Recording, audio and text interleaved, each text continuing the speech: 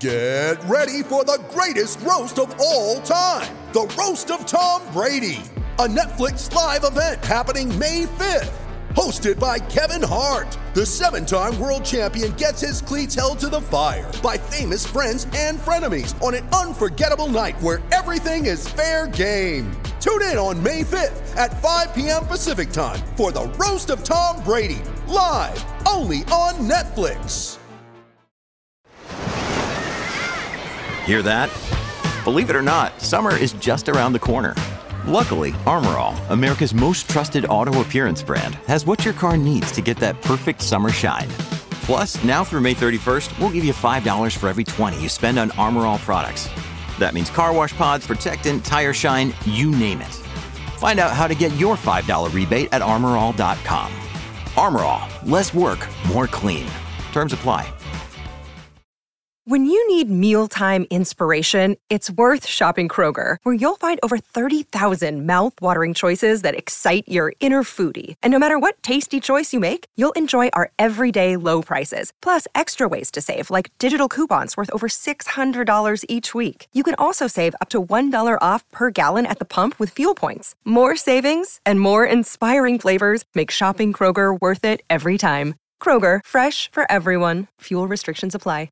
Mary redeemed a $50,000 cash prize playing Chumba Casino this year. I was only playing for fun, so winning this was a dream come true. Chumba Casino is America's #1 social casino experience. It's serious fun. With over 80 casino-style games to choose from, you too could win life-changing amounts of cash. Be like Mary. Log on to ChumbaCasino.com and give them a whirl. That's ChumbaCasino.com. No purchase necessary. Void or prohibited by law. 18 plus. Terms and conditions apply. See website for details. The voice in the preceding commercial was not the actual voice of a winner.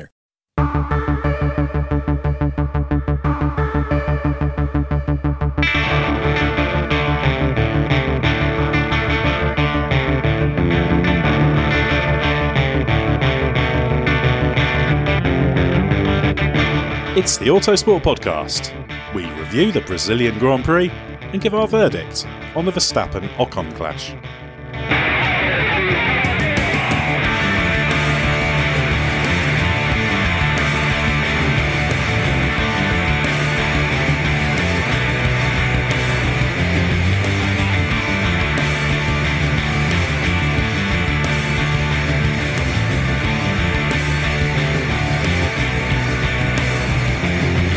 The Brazilian Grand Prix had a bit of everything. An old-school backmarker clash that cost Max Verstappen victory, some pushing and shoving between drivers after the race, a Constructors' Championship win for Mercedes, and of course, a 10th victory of the season for Lewis Hamilton. I'm your host, Ed Straw, and hopefully my two guests don't disagree too strongly between themselves and start shoving each other around my 12th floor hotel room here in Sao Paulo. Stuart Codling, are you feeling in fighting form? Yes, indeed. I've been box setting Marvel's Iron Fist on the plane on the way here, and I've focused my chi. Did you just use box set as a verb? Okay, I did, yes. But it's not as egregious a noun as verb as... Well, did someone on our internal communications channel use the word standalone as a verb the other day? I'm going to standalone it. That person is going to get a chi-filled punch in the face when I get back to the office. I think box setting is just as bad, but I only picked you up on it because of as a sub-editor of Some Note. It's just the kind of thing you would give short shrift to. Well, also joining me is Scott Mitchell. Now, I've been coming to Sao Paulo for many years, and I still haven't quite worked out where everything is in this vast sea of humanity. How have you found it? I have absolutely no idea where anything is, what anything is. I don't know if we're in a particularly good part of Sao Paulo or a bad part of Sao Paulo. I'm reliably informed it's quite nice. Yeah, we're in quite a nice part. Yeah, it's fine wandering around. I don't wander around fearing for my life, which is what I was sort of led to believe would be the case coming to Sao Paulo. So I guess we are in a pretty high-end part of town. It's been fine. It's not really had the sort of buzz and sort of festival atmosphere that I was led to believe the Brazilian Grand Prix is. So not enough samba for your liking? No, not enough Chris Samba, really. I think the main thing is that it's such a long season, and it's just another race at this point, and it doesn't really feel it was just a bit flat. I mean, it was cool today on the grid today, and with the crowd and with everyone here, there was a bit more to it. But the last few days, it's genuinely lacked a buzz. I think it's one of those races where we've had championship deciders here before. I remember being on the grid 2008, 2009, and it was a really great atmosphere. But you should enjoy the fact we've got one of our nicer hotels here. You know, we're podcasting in my bedroom, but as we were in Singapore, Codders, we're not sort of perched on my bed to do it. You two are sat on a sofa. I'm sat at a desk with a chair. It's all very, very civilised. It's got a mini bar as well. This hotel has even got a gym, which has got a lot of stuff, and a beautiful view as well. Plus a room in which you can not just unfurl a yoga mat if you've brought one, but you could probably dance a two-step through here and score a 7. Well, that's something for us maybe to do later in the podcast. We should probably talk about Formula One first. So, Stuart, the obvious talking point in this race is Esteban Ocon's pretty ill-fated attempt to unlap himself on race leader Max Verstappen, which resulted in contact, a spun Red Bull. Verstappen dropped to second behind Lewis Hamilton. He had damage to the right side of his floor that team principal Christian Horner suggested cost a second a lap. Whether it was that much, not sure, but it was certainly enough to dull Verstappen's challenge. The stewards gave Ocon a 10-second stop-go penalty, so it's very clear who they thought was at fault. Do you agree? I find it a very problematic incident because my opinion swung both ways. Because on the one hand, it was a needless accident. I think we can agree that it shouldn't have happened. Ocon put himself in harm's way, but then again, so did Verstappen. And I think Verstappen should probably have been told, maybe he was, by his race engineer, that the Force India was coming up, that he was on fresh tyres, and just to let him go the way, if you're sitting in traffic in London, you'd let a motorbike filter past you without opening your door and trying to murder them.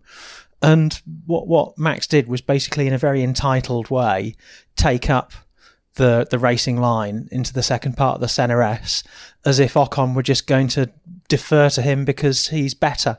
And that really was quite stupid.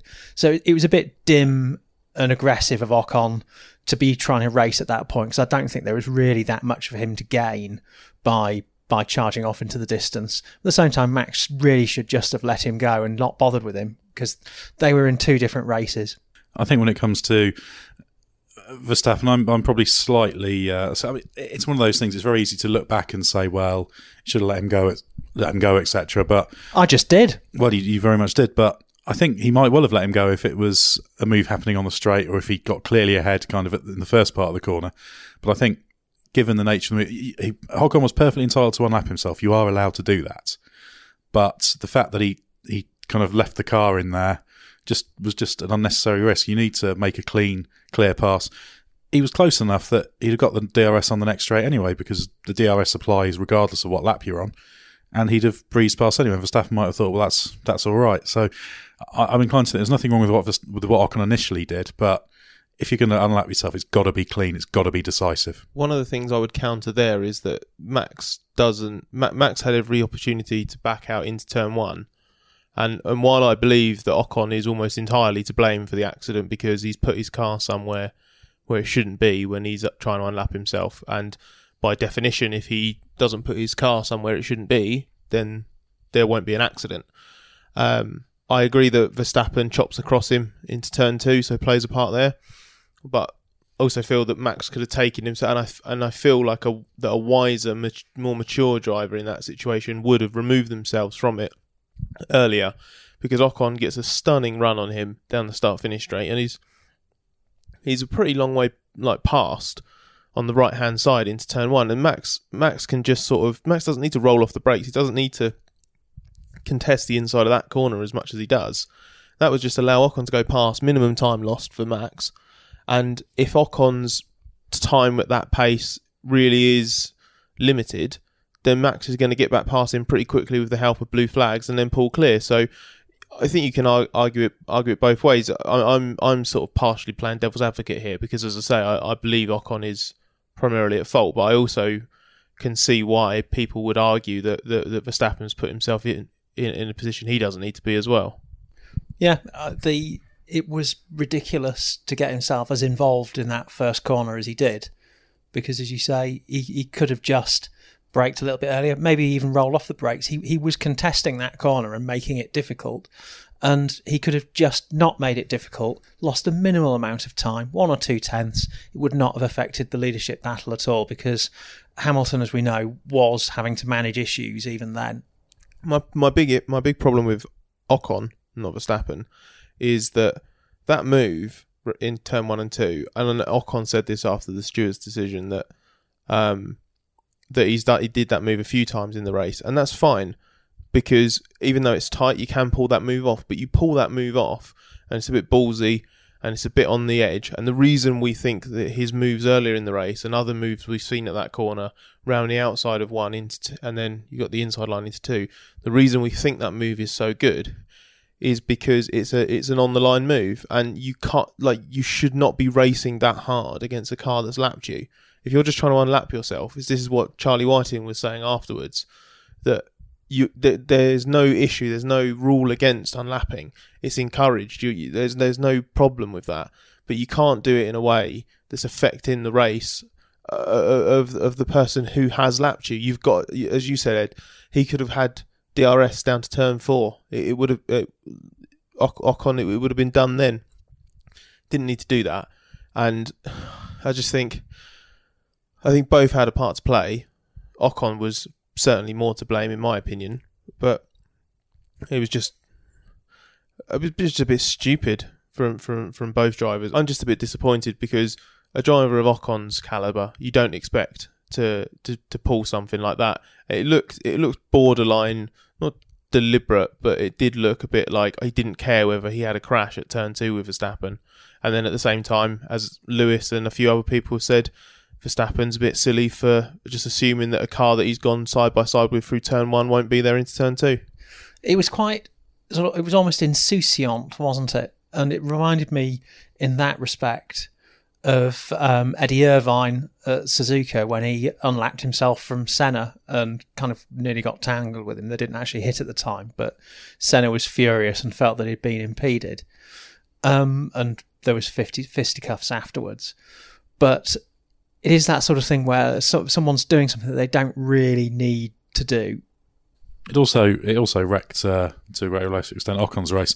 I think the trouble is with Verstappen is it's very easy to say, well, he should have let him go, but there's a lot of backmarker-related events in any race, and you do have to make sure you're not losing time. And he could have ended up with a car ahead of him with Hamilton, who wasn't that far behind. Verstappen didn't know the full depth of the engine problems that Hamilton was going on. They knew Hamilton wasn't a threat on pace and that they could control the race and they could stroke it home. But I think it's one of those things where you might find if in an alternative universe an Ocon goes past, he gets stuck behind him and then Hamilton gets past, we say, well, he shouldn't have let Ocon go past. I think it's quite easy to be a little bit after the fact. And I think probably, Hamilton said that Verstappen shouldn't have got himself in that situation. I suspect Hamilton wouldn't have had that happen to him because he's very, very good in that. But ultimately, yeah, the way the rules of engagement, as it were, work in Formula 1, backmarkers are not meant to be quite so aggressive, shall we say. Well, one of the things there is that this actually is it sets a bit of a precedent, because it's all well and good them coming out after the race and saying, oh, well, no, when you're unlapping yourself, it's fine for you to unlap yourself, but you're not allowed to fight. But I've never heard that explicitly stated. I don't know where that is in the rules where that's explicitly stated, that that's your determining factor. And I think here, I don't remember. I mean, I know it's just good track etiquette, isn't it? We don't have to have rules. No. On all that. My point is that I know that we have another pretty famous example of a Verstappen involved in a backmarker race leader shunt into Lagos, don't we? From a fair few years ago now. When was that the last time? The last one I can remember, of course, Jos Verstappen basically went at the back of Juan Pablo Montoya. I think it was only his third Grand Prix. Yeah, Montoya, wasn't he? He passed Michael Schumacher with that great attacking move in the Senna S. Yeah, so it's very, very rare. So this is my point. So we don't know what those rules are, unwritten or otherwise, that track etiquette or whatever you want to call it, because we haven't had that example. We've had lesser examples. We've had cars find themselves on either fresh rubber or a car that's lapped another car suddenly hitting problems and starting to fall back. But this was obviously such an extreme example, and I can see why some people would look at this and say, oh well, why are we making it easy for so many drivers in so many occasions? Why are we so anti letting drivers just race each other, and drivers can't have a go anymore because there's always got to be a penalty? But this was a major incident, and whether the guy's in first place or sixth place or whatever, the guy who has been lapped and is unlapping themselves has to understand and accept that they are driving in a different race. It's a race within a race. The conditions are different. You don't race a car that's lapped you as hard as you do a car that you're fighting for position. It's as simple as that. Yeah, and also there's a little bit to which the teams do have a part to play. Obviously, Force India said, unlike yourself if you want. Exactly the same as what happened at Suzuka in 93. Gary Anderson said he told Irvine to unlap himself if he wanted to on Senna. And also Red Bull probably should have been a little bit more wary of that threat, because I think Ocon the previous 2 laps had been about a quarter of a second a lap quicker.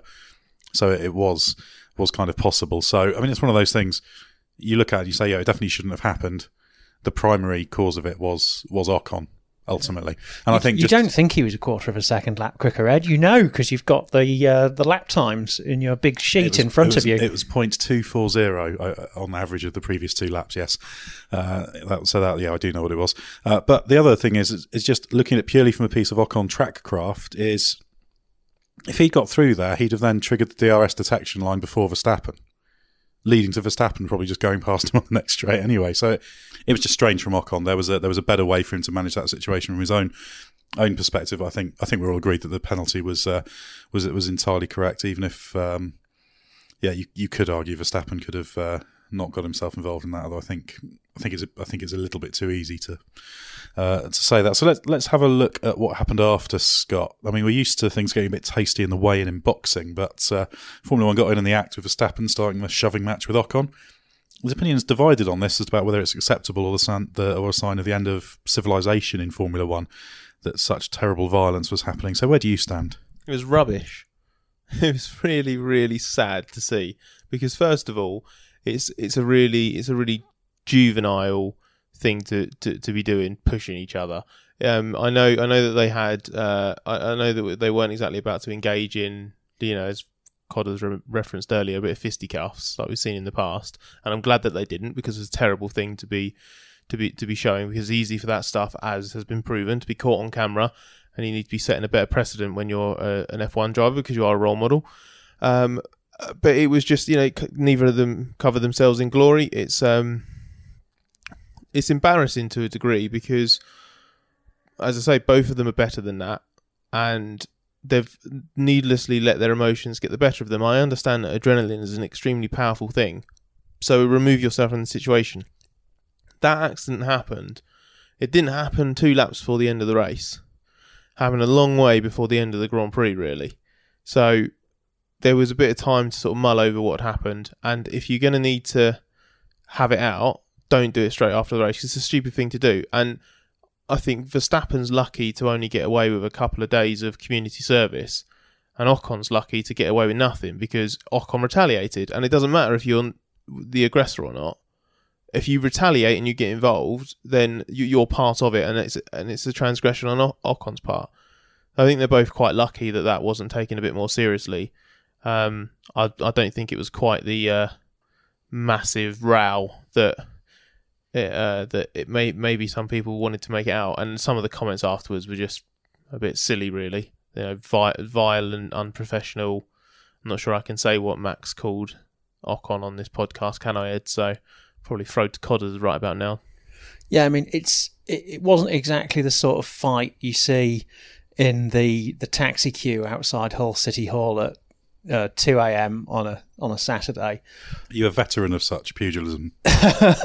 My dad worked for the local taxi company, so we had a buy to a fast route round the corner. But it's just not a good look when racing drivers fight, because they either get to shoving, or especially if they've got their helmets on, you have that sort of slightly flaccid flapping and at each other's heads and chin bars, sort of like the when cats throw punches at one another. Was the classic example. Exactly. He quickly realised he was on a hiding to nothing there with the chin bar slapping, so he did a sort of karate style kick. But even that wasn't anything of the sort you'd see in Iron Fist, Scott. But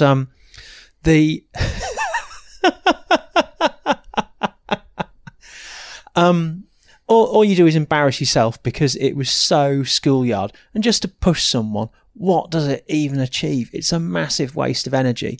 And you wouldn't see Lewis Hamilton doing that. You see him occasionally having a fit of pique. Sometimes you hear him having a chew on the radio, but he gathers himself in so quickly because he knows that it is a complete waste of energy to just get into any sort of physical argy-bargy. So I want to be there when Max Verstappen is, removing graffiti from a wall or weeding Mrs. Miggins' flower pots or something and doing penance.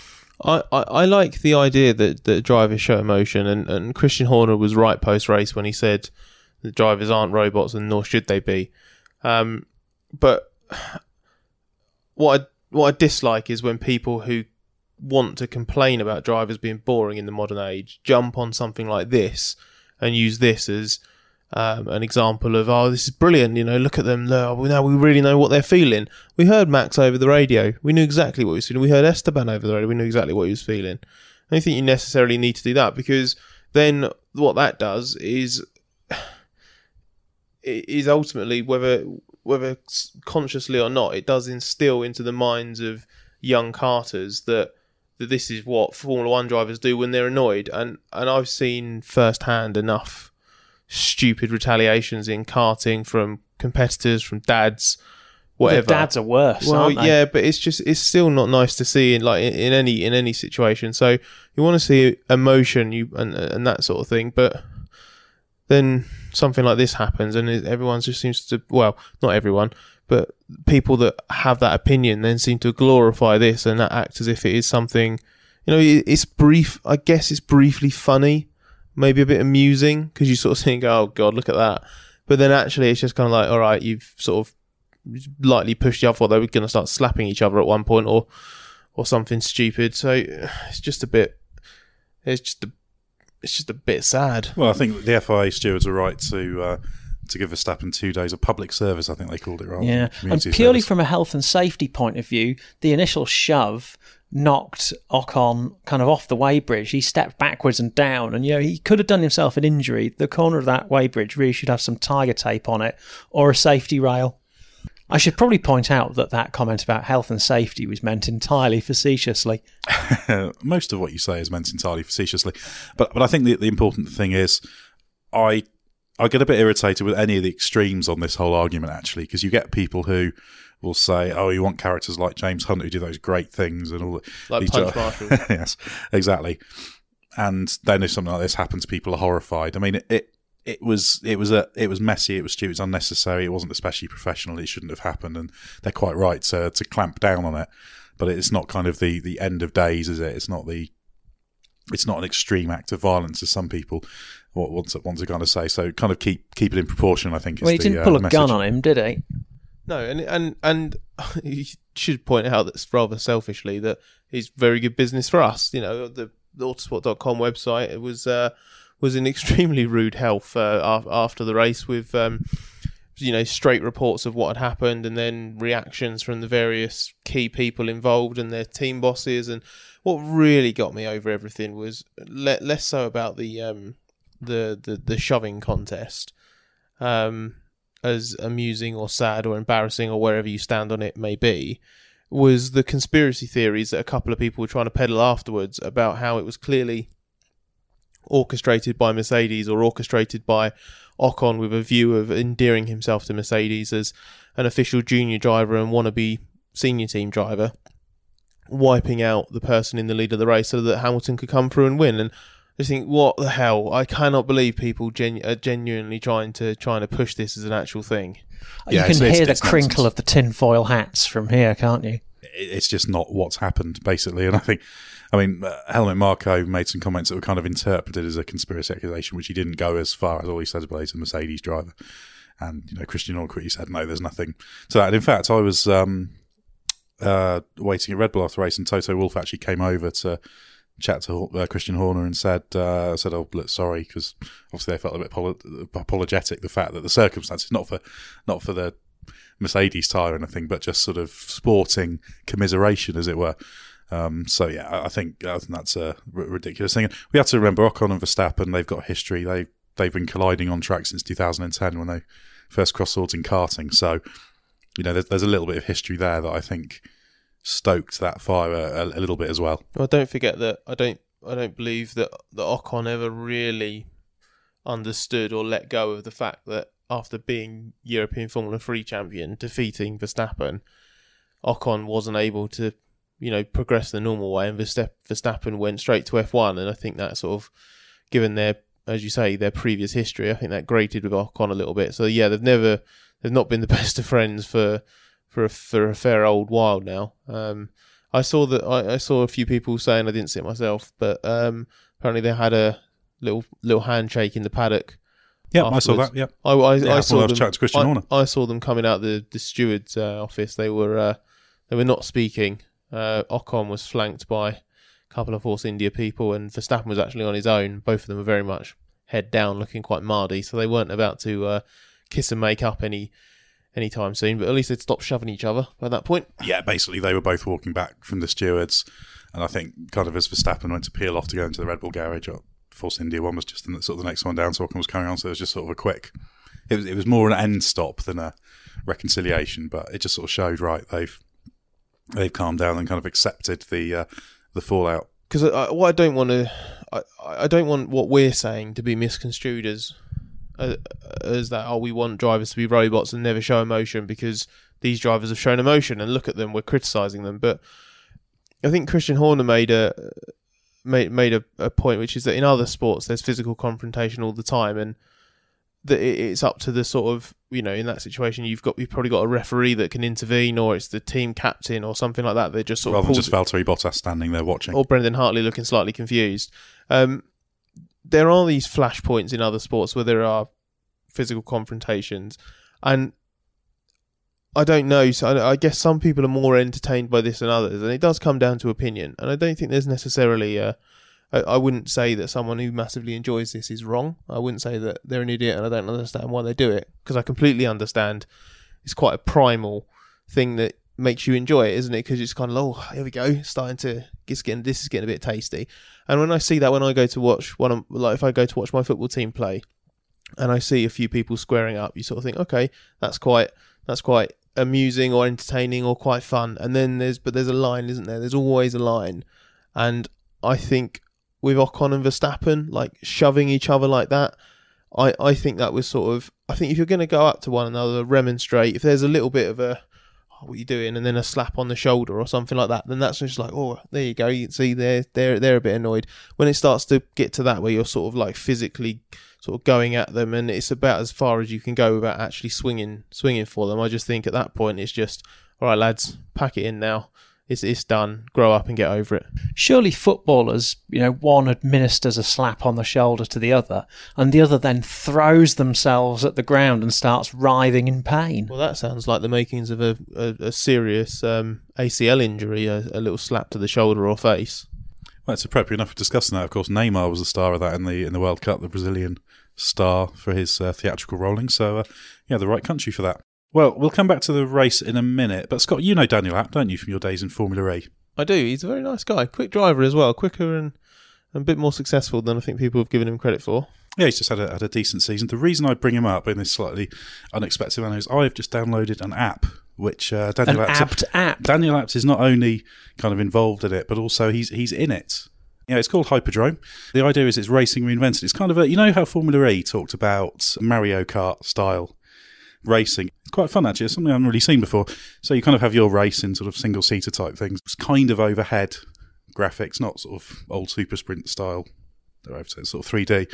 Your car's going around. You have to sort of manage the race and manage your power-ups and all sorts of things you can do. So power boost. It's like a Formula E racing in that regard. And you start off with, only recently downloaded it, becoming your tutorials with Daniel Abt. So he's your driving instructor. So you've got to beat him in the early challenges to show that you've mastered the art of these power-ups, and you can choose your favourite selection. And there's some of them are quite sort of standard race ones, power boost and those kind of things. But then there's all sorts of other bits, missiles, that kind of thing. And that's initially when you're doing the tutorial, and then you can do one-on-one games against anyone around the world. Sort of, it's an online head-to-head racing system. So it's quite nice. It's races up to a couple of minutes, so it's quite good fun for passing the time. I'm going to try and master it on the flight back. I've got 11 hours. 11 hours. I've got 11 hours in a middle seat. Yeah, middle of a row. That's going to be fun. Well, this is going to be ideal for it 'cause you can't sleep in a middle seat, but it's good. It's good fun. So you can choose your combination of your power ups, and it's strategy as well as racing. Yeah, have a look at that. It's called Hyperdrome. So head to the App Store, search for that. You can download that for free, and try and be a bit better at it than I am. Well, you've got 11 hours to get better at it. Yes. Well, that's. I think I might need a few flights of 11 hours, but I'm going to master it. I'm going to become the master of strategy. Well, let's get back to the Brazilian Grand Prix. We haven't really talked about the winner yet, Lewis Hamilton, of course, who came through the Verstappen-Ocon collision to win. Now, he was powerless to keep Verstappen behind. We expected Mercedes to be under serious threat from the Ferrari drivers who started on the softs with the others on the super softs, but Stuart, the race didn't quite turn out as we planned it. Was it a surprise to you that it was Verstappen rather than the Ferraris taking the fight to the Mercedes drivers? Yeah, I mean, I think it surprised everyone, really. If you recall yesterday, Toto Wolff was prognosticating that Ferrari's tyre gamble would really put them on the front foot, and they knew that Mercedes, had a little bit of trouble in terms of keeping the rears alive on the super softs, and Red Bull really hadn't shown a fantastic degree of pace during practice. In fact, it even looked like they'd slipped back a little bit from the leading duo. The Friday long run looked pretty good, but often that always tends to look good for them, shall we say? Yeah, I think just reading the tea leaves, Daniel Ricciardo did say a few interesting things on Friday after practice that they'd struggled a little bit with blistering early on, and they'd tried a few things, and that they were heading in the right direction. And they thought that their trajectory would carry them on a bit, but they hadn't shown anything like the sort of ability to keep their tyres alive through practice that would indicate the form. I suppose what you could say is that it is quite a downforce laden car. And if you've got downforce, then you are less likely to slide, so you're not putting as much energy through the tyres. So maybe that's probably what they did. But also, it's a very well balanced car, the Red Bull. It always has been this year. Yeah, and also the other thing is, of course, the Renault engine. You would expect them to maybe wind a little bit of downforce off to gain on the straights, because the main sort of straight here isn't just fairly long, it's also on a gradient as well, so it's doubly difficult for the Renault powered cars. So that was a little bit surprising. So maybe they just decided to trade off in a different way on setup, and the race came to them, because it wasn't quite as hot today as was expected. Well, Scott, obviously Hamilton led early on. It was a Mercedes 1-2 for a bit, with Hamilton and Bottas got ahead of Vettel through the first corner, so it was looking quite positive from that perspective. But it became fairly clear that there were some problems. I mean, the first stint was reasonable, and then once Hamilton had his pit stop switched to the mediums, things were starting to get a bit more dicey, weren't they? Well, Mercedes was expecting Hamilton to retire before mid-distance, because they were battling with an engine problem, and the temperatures were starting to go through the roof, and took a bit of dialing the engine back actually to bring those under control. Well, they were telling Hamilton, as Verstappen was closing on him, that he wouldn't have the full range of modes because they're having to protect it. So we can't lose his power unit. So yeah, that they were already, while under attack, struggling. Yeah, exactly. So and on top of that, they were battling with I don't think any sort of more significantly with tyres than anyone else, but I think Hamilton was really good, because first of all, yesterday, and I say yesterday, obviously this podcast will come out on Monday, so Saturday in qualifying, he claimed pole for the first time after winning a title in the 5 races I believe he's contested in 2015 and 2017. He never claimed pole races, or won. Yeah. So there's this, like, it's not a myth obviously because it's factually happened, but it's this sort of bizarre trait that once he's won the title, he slipped in 15 and 17, and he claimed pole on Saturday and then ended up winning on Sunday, and he was actually he did really well to sort of get back ahead of Bottas, who was looking pretty good in through practice and was quickest in Q2, I think. So he got back ahead of him there, and then in the race, despite managing this problem, Hamilton he didn't just have Bottas at arm's length. He he was the one leading the charge. Bottas was just falling further and further back, but Hamilton was getting the job done. I think this is something that I don't think we saw from Hamilton in the Rosberg years.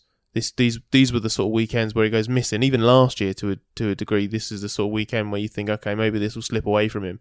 I think he did a really good job, and obviously he got a bit lucky because of the Verstappen thing, but the fact that he was the one there leading the charge, not the Ferraris, who had, in theory, the optimal tyre strategy for the race. It was Hamilton that was there ready to pick up the pieces. Well, they said on the radio to him at the end of the race, basically, yeah, he did a really good job of managing that, because not better than the other car, because Bottas was struggling a bit with the tyres, and obviously had to make the second stop in the end. But yeah, the Ferrari challenge, I mean, it was stymied a little bit by Sebastian Vettel having this sensor problem that affected the modes on the car, and it certainly seemed to make the car iffy under braking. He had the lock-up. He had quite a few lock-ups, and the wide moment in turn 4 that let Raikkonen get past him. So I think we can kind of put Vettel's disappointing race sort of fading back to 6th, partly down to that, and maybe that dimmed the challenge. Raikkonen had a good run to 3rd, but I sort of look at that and think, well, if Hamilton or Verstappen had been in the Raikkonen situation, would they have just been able to get involved in that? You're going to bring battle? fire and brimstone down on us now, Ed, aren't you? Very, very likely, yes. Yeah. I think it's certainly fair to say that the soft tyre gambit in qualifying didn't actually deliver the results anticipated by anyone. I think the only person who did spectacularly well out of starting on the soft tyres was Kevin Magnussen.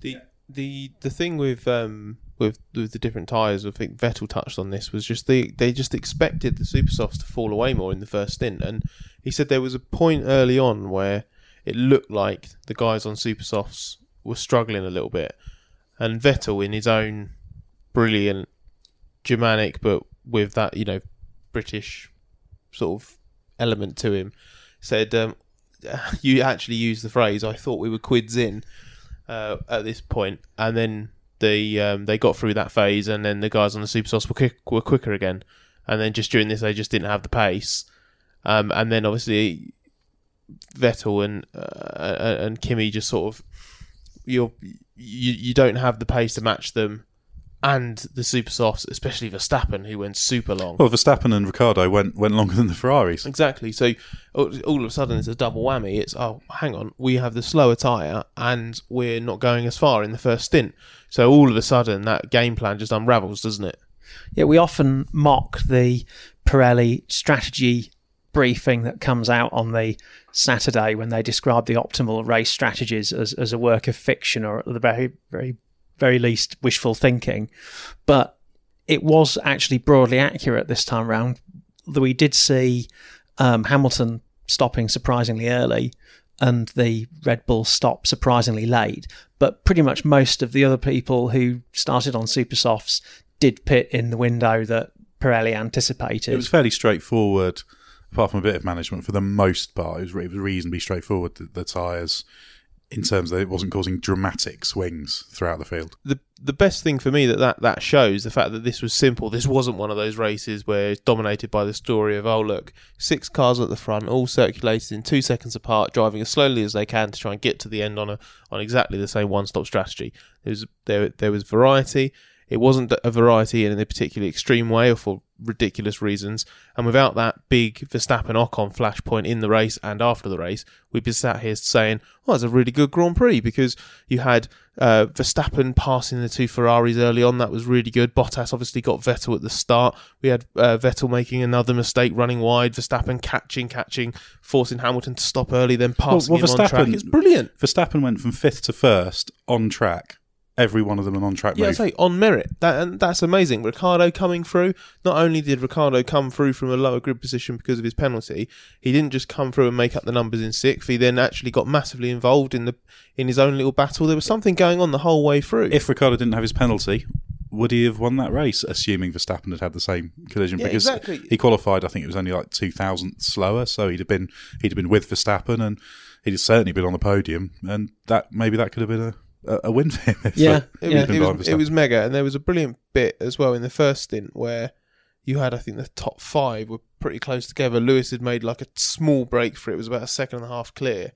And just watching it and just thinking, I thought I don't want to pretend like, oh, actually F1 2018 is perfect and modern F1's fixed. We don't need these changes next year. But I did have a thought at the time, which was these cars aren't meant to follow very easily, and we're meant to be in this time where we need to change everything and make it easier to follow and overtake and all this. But actually, to be fair, if this is a problem, then to be able to have races like this, it's a really good thing, especially into Lagos, where that middle part of the lap, to me, is prime for sort of just gradually losing touch a little bit, because you just have that little bit of uncertainty at low speed. And you saw how much the Red Bull's aerodynamic and mechanical prowess was giving them such an advantage in the middle sector. And then my expectation was, this is just they're gradually going to just incrementally increase each of the gaps. It's going to be, they're going to be a few tenths apart, and then almost a second apart, and then a second and a half, and then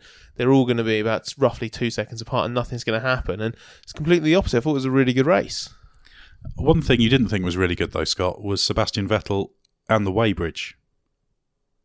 Now, what did you make of what happened there? I think you've got some strong feelings on this. In qualifying on Saturday. Perhaps just quickly explain to anyone who wasn't following so closely what happened. So Vettel came in during Q2 and got called in for a random bit of weighage, which I believe is a word.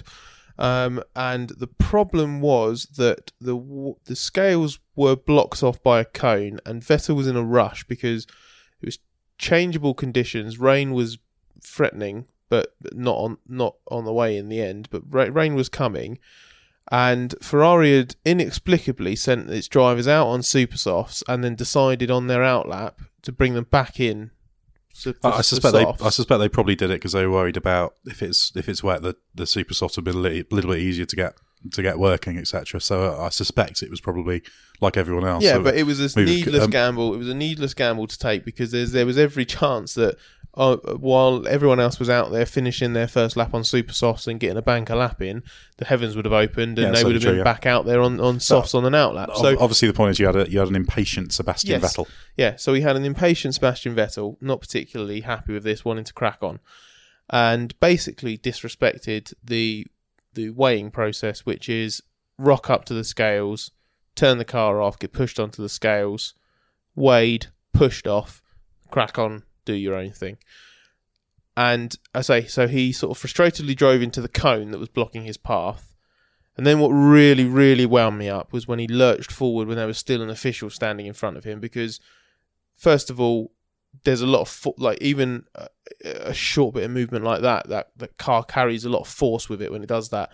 There's a lot going on the front wing of a Formula 1 car as well. If that catches someone's leg, I don't even want to think about the damage that could do. We've had a Ferrari at a pit stop causing a nasty injury this year in fact completely different circumstances. I thought it was nothing to do with the driver, but yeah. I thought it was really, really reckless. And then to top it all off, he was then accused of destroying the scales by firing it up and driving off under his own steam. And it was just, Vettel has this thing where he's so, we talked about this I think earlier in the weekend, he's so different out of the car to how he is in it. Yeah, I mean, in the car he was arm waving he fury. Gets so riled up. He just emotions get. We talk about drivers showing their emotions, and this is the other thing that's ridiculously hypocritical, is everyone says they want emotional drivers, and then Vettel is an emotional driver in the car, and they call him a petulant child, always moaning and crying.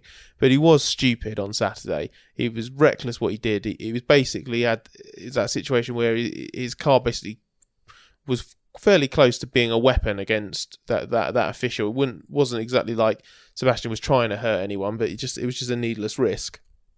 One of many over the course of the weekend, apparently. And you're right, he sat there arm waving, started applauding at one point, didn't he? Because they still weren't getting out of his way, and it was just, I was deeply, deeply unimpressed. Yet only a reprimand.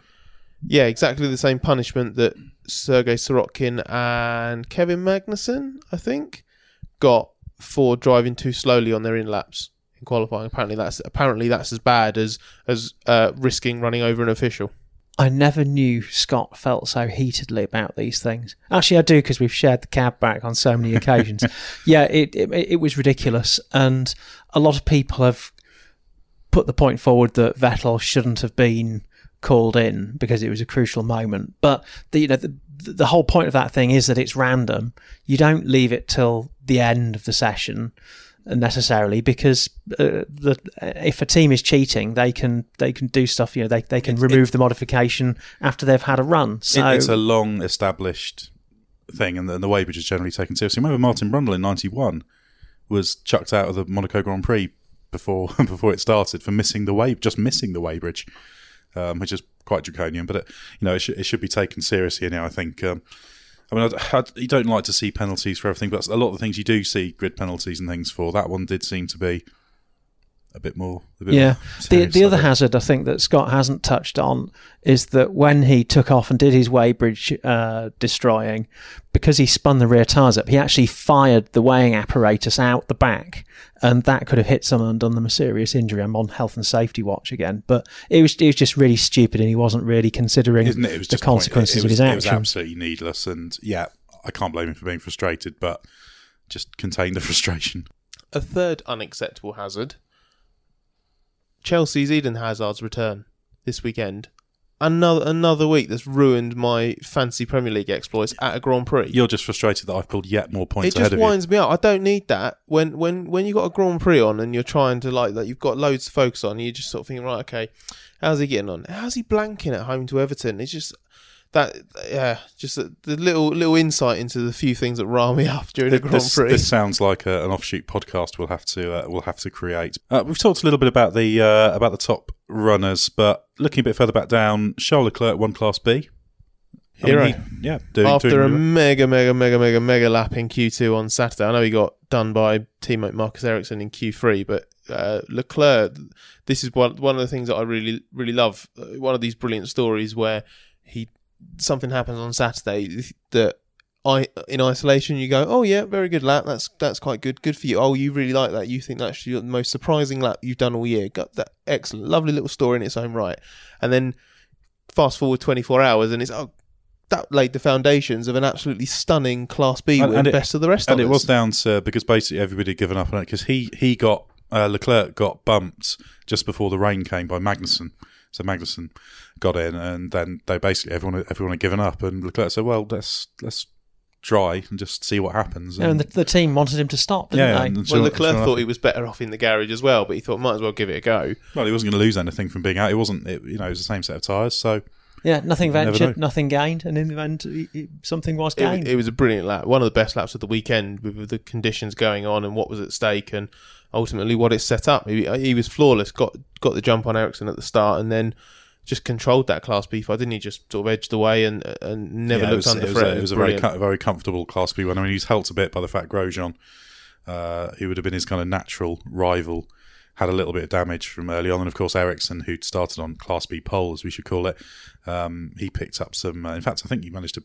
Somehow there was a little bit of floor damage they seem to be patching up on the grid, apparently. Our colleague Adam Cooper spotted them doing that. But I saw them working at the back of the car as well. And then Ericsson had the contact through the first corner with it was Grosjean and Leclerc, wasn't he? He was on the... Yeah, he got squeezed really, didn't he? It was a sort of 3 into 2 don't go. Exactly. It's a shame for Ericsson because his problem largely this year has been qualifying. He's been coming a bit more strongly in that regard, and front of the midfield he had a chance for... He started 6th. Yeah, very impressive. Yeah, with regard to his penalty. So we can put that on his leaving card. But that 7th place for Leclerc, the points that's given Sauber. This is what's interesting for me. Not only has it put Sauber further clear of Toro Rosso, in their little fight for 8th, it's actually put them within striking distance of Force India or New Force India, Racing Point, Force India, team Formula One Force India, who've slightly oddly not been very good at picking up points recently. Yeah, exactly. So Sauber have actually gone from being right at the back of the grid with Williams at the start of the year to the last. So this is what I think Leclerc's second Class B win in 5 races. So I think you can say on merit that Sauber is now in the mix to be the 4th best car at certain circuits. Which, and if they still 7th in the championship, okay, they've taken advantage of Force India's point situation, but they're to be 7th in the mix for 7th and 8th in the championship, and where they are Q3 and regular top 10 contenders now from where they started the year, that's a phenomenal rate of progress. Yeah, when you look at the in-car footage of his of that mega Q2 lap, which thankfully you can now that Bernie Ecclestone's been shown the door, and you can watch such things on the internet without burly men coming and banging down your door. he does have a really well-balanced car underneath him. Yes, it's a great lap. He takes it by the scruff of the neck, and it's brilliantly put together. But he's clearly not driving a terrible car in it.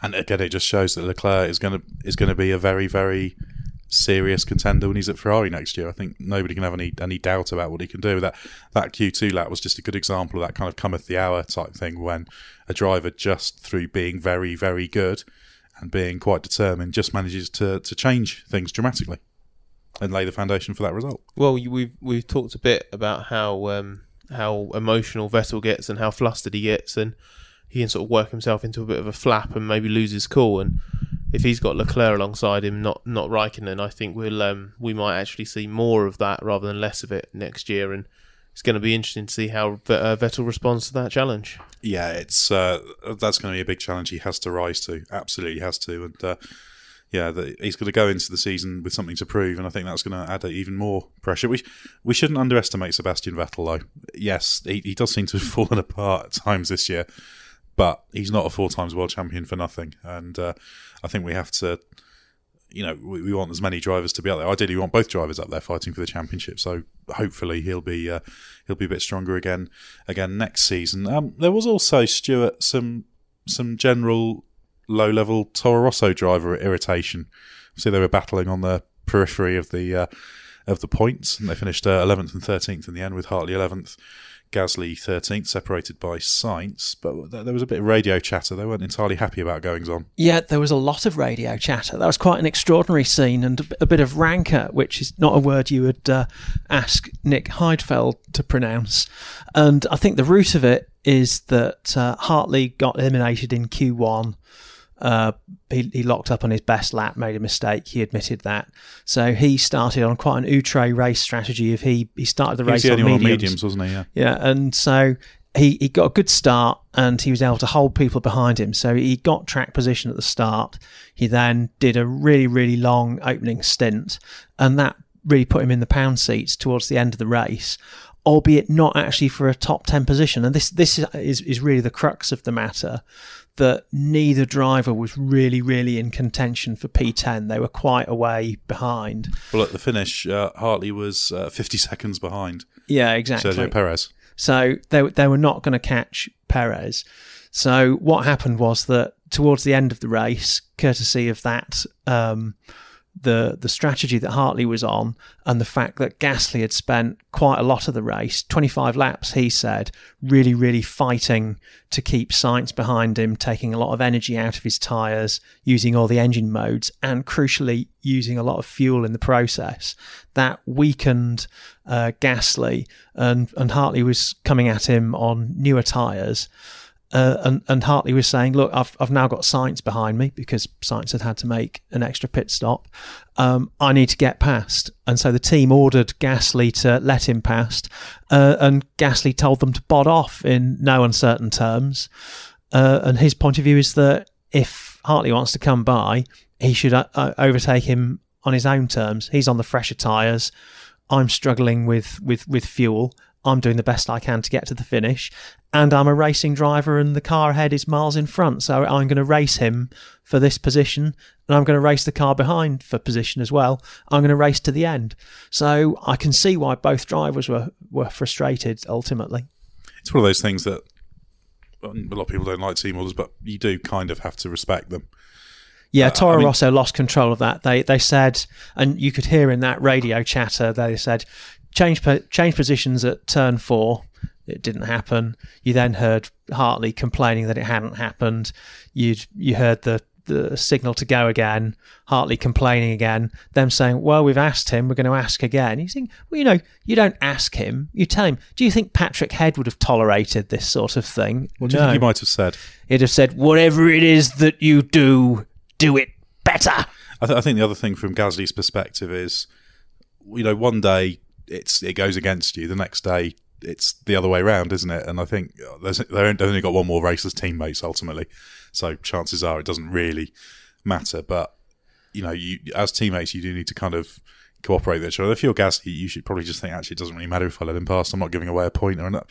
I mean, obviously, he was giving away a chance of a point if one of the top 10 hit trouble. But it's sometimes sometimes you have to know when to let it go and pay it forward. There's been a bit of agitation generally at Toro Rosso recently with Hartley kicking off about some things and Gasly sort of saying, well, he says a lot of things. There was all this stuff about Hartley suggesting that Gasly's floor wasn't damaged in Austin because Hartley had a strong race there, and I think he felt he wasn't being given a fair crack of the whip for his performances. So, that one's just a bit of general end of season breaking downness, I think. And some great fruity radio messaging, which of course the Formula One TV directors love because it injects a note of spice into the final portion of a race when the lead battle's kind of maybe settled. But this goes back to what we were saying about we want to see drivers showing emotion.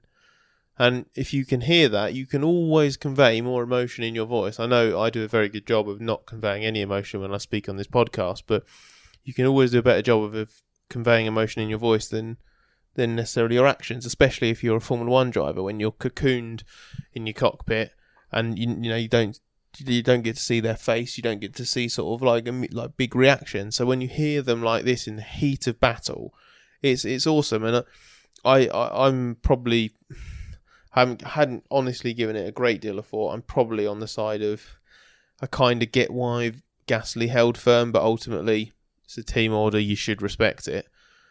I think it's quite entertaining when they start to lose their temper like that, because each of them feel that they have a reason to do it. And when you hear it from Hartley's perspective, you can really empathise with him. You're just like, no, I get it, man. Like, you're really close. Your team's telling you to do it. Like, I sympathise with you, and you're like, okay, all of a sudden you care about this 11th, 12th place battle, don't you? Because you're suddenly checking the timing screens and waiting to see if it comes up on television. It makes you interested in the part of the race that you otherwise wouldn't have given a second thought to. Yeah, I mean, that stuff is gold, particularly in that phase of the race when other elements are kind of fixed, and it just reintroduces people to the idea that there's battles going on all the way down the field. It's always fun with his teammates as well. Of course, we did have sort of glossed over in the end, wasn't it? Because there weren't any consequences really to it. But we had Sainz and Hülkenberg on the first lap, and Sainz sort of doing a bit of a cheeky chop in Hülkenberg's direction going into Junção. Initially, it looked like that had done some damage because Hülkenberg then plummeted down the timing screens. That was just a transponder glitch. He was still there. That gave Renault a brief moment of nervousness. It gave us a scary moment as well because we were sort of trying to work out what had happened to him. But again, yeah, we saw two teammates having it. They had a really good battle, and then it just got a little bit over the top with Sainz sort of shoving himself into Hülkenberg. Yeah, it was in terms of battles. It was almost like Arnoux and Villeneuve, wasn't it? At Dijon. It was really good, and there was a point where it was like, I'm going to ignore that. I'm going to not rise to it. There was a point where I was watching it and just thinking, if anything, he's giving him too much room there. And then they sweep through turn 11, the fast left. And then it's it was like, just after you'd said that. Yeah. They've hit each other. I love it when Scott nudges me and does a bit of punditry that instantly turns out to be wrong. It usually happens once a race. It happens for about 50 minutes straight on these podcasts. Well, that's what it's all about. It's only opinion, isn't it? But it was another race where there was plenty going on. I mean, it's one of those things, isn't it? The Drivers' Championship was won, but yes, still an exciting race. And we should briefly just take a moment to reflect on what Mercedes has done. 5 consecutive championship doubles. That matches what Ferrari's done. Technically speaking, Ferrari's record from 2000 to 2004, everyone says, which is 5 consecutive doubles. They did also tack the 99 constructors onto the front of that, and of course probably would have won the drivers that year had Schumacher not broken his leg. But even so, this is incredible success for Mercedes, and also against a resurgent Ferrari. For all the criticism we can level at Ferrari and Vettel, the last couple of years they've become real contenders. This was the best triumph, wasn't it, of the 5? Really difficult drivers' titles to win, really difficult constructors' titles to win. Both Ferraris in the mix. We've had Kimi involved for the first time, really, in his second spell at Ferrari. So it's been a really good fight, and I'm amazed that Mercedes has been able to dig deep the way it has, come back, especially at the point earlier this year when Ferrari sort of had momentum and it looked like, oh, actually the pendulum swung. It's now going towards Ferrari. And does Mercedes have what it takes? Has Mercedes had it too good for too long? Do they know how to win a tight fight like this? And I think all credit to them, because I think they've had every kind of success now in this five straight title double run, and that's just incredible. I mean, I joked earlier that it feels like it's been about a decade. I don't remember when Mercedes wasn't dominating F1, but absolutely all credit to them, because the prospect of them eclipsing what Ferrari achieved at the start of the millennium, which I thought, that's the era of F1 I grew up to, and I remember looking and thinking, this must just be like a complete one-off, and Ferrari are going to rule forever. And now you're on the brink of another team potentially eclipsing that next season. But let's let them enjoy this before we start thinking about what records they can set next year. I imagine they're probably already thinking about what they're going to try and do next year. Certainly Lewis Hamilton's very keen to chivvy them on to be adding innovations to the car before the end of the season. He spoke in the press conference today about his debriefs being particularly long, because he's always putting pressure on the team to excel. So I just think they gel together really well as a unit, because he just is so determined and motivated. And in the same way that Michael Schumacher used to galvanise Ferrari through his sort of force of will and his ability to sort of act as the general, you do see Lewis being that sort of chivying figure that really gets the best out of that team. I think it's just that virtuous circle, isn't it? The driver gets the best out of the team gets the best out of the driver, and it just keeps going like that. And that's why they've been able to respond to this challenge. Well, as it is now about midnight, and we still do have some writing to be done, we should probably leave it there. So thanks to my guests, Scott Mitchell, and to Stuart Codling. Apologies for the fact my voice seems to be gradually fading at this late hour. Are you managing a power unit issue in your vocal cords? I seem to be, yes. Yeah, I've consumed a lot of water during this podcast, but it doesn't seem to have really helped. Fortunately, I can be quiet now. Well, probably not throughout the night, because if you've been guzzling water, bearing in mind that I'm in the room directly below you, am I going to be awoken by you flushing the toilet every hour? Almost certainly, and still a few more hours before we'll be able to turn in. But thanks for listening. And if you head to autosport.com, there's all sorts of news and reaction from the Brazilian Grand Prix, and there'll be plenty more feeding through over the next few days. Check out our Plus subscriber area, where for a small fee you can read the world's best motorsport journalists on F1, rallying, IndyCar, the lot. Please check out sister titles, F1 Racing, out monthly, and motorsport.com. And if you fancy a flutter, check out Pit Stop Betting. Download the app. Thanks for listening. We'll be back soon with another Autosport podcast.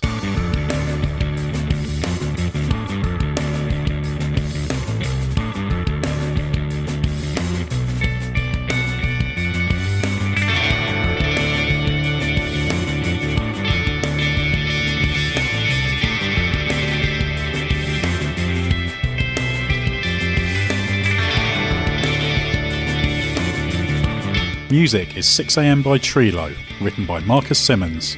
See soundcloud.com/Trilo Music.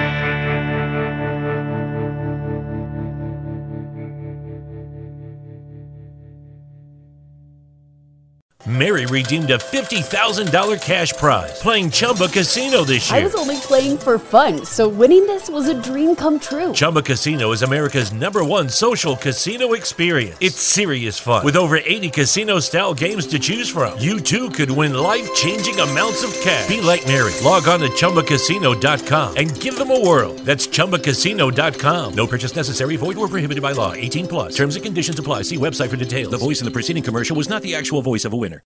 Sports Social Podcast Network. Okay, round 2. Name something that's not boring. A laundry? Ooh, a book club. Computer solitaire, huh? Ah, sorry, we were looking for Chumba Casino. That's right. ChumbaCasino.com has over 100 casino-style games. Join today and play for free for your chance to redeem some serious prizes. ChumbaCasino.com. No purchase necessary. Void where prohibited by law. 18+. Terms and conditions apply. See website for details.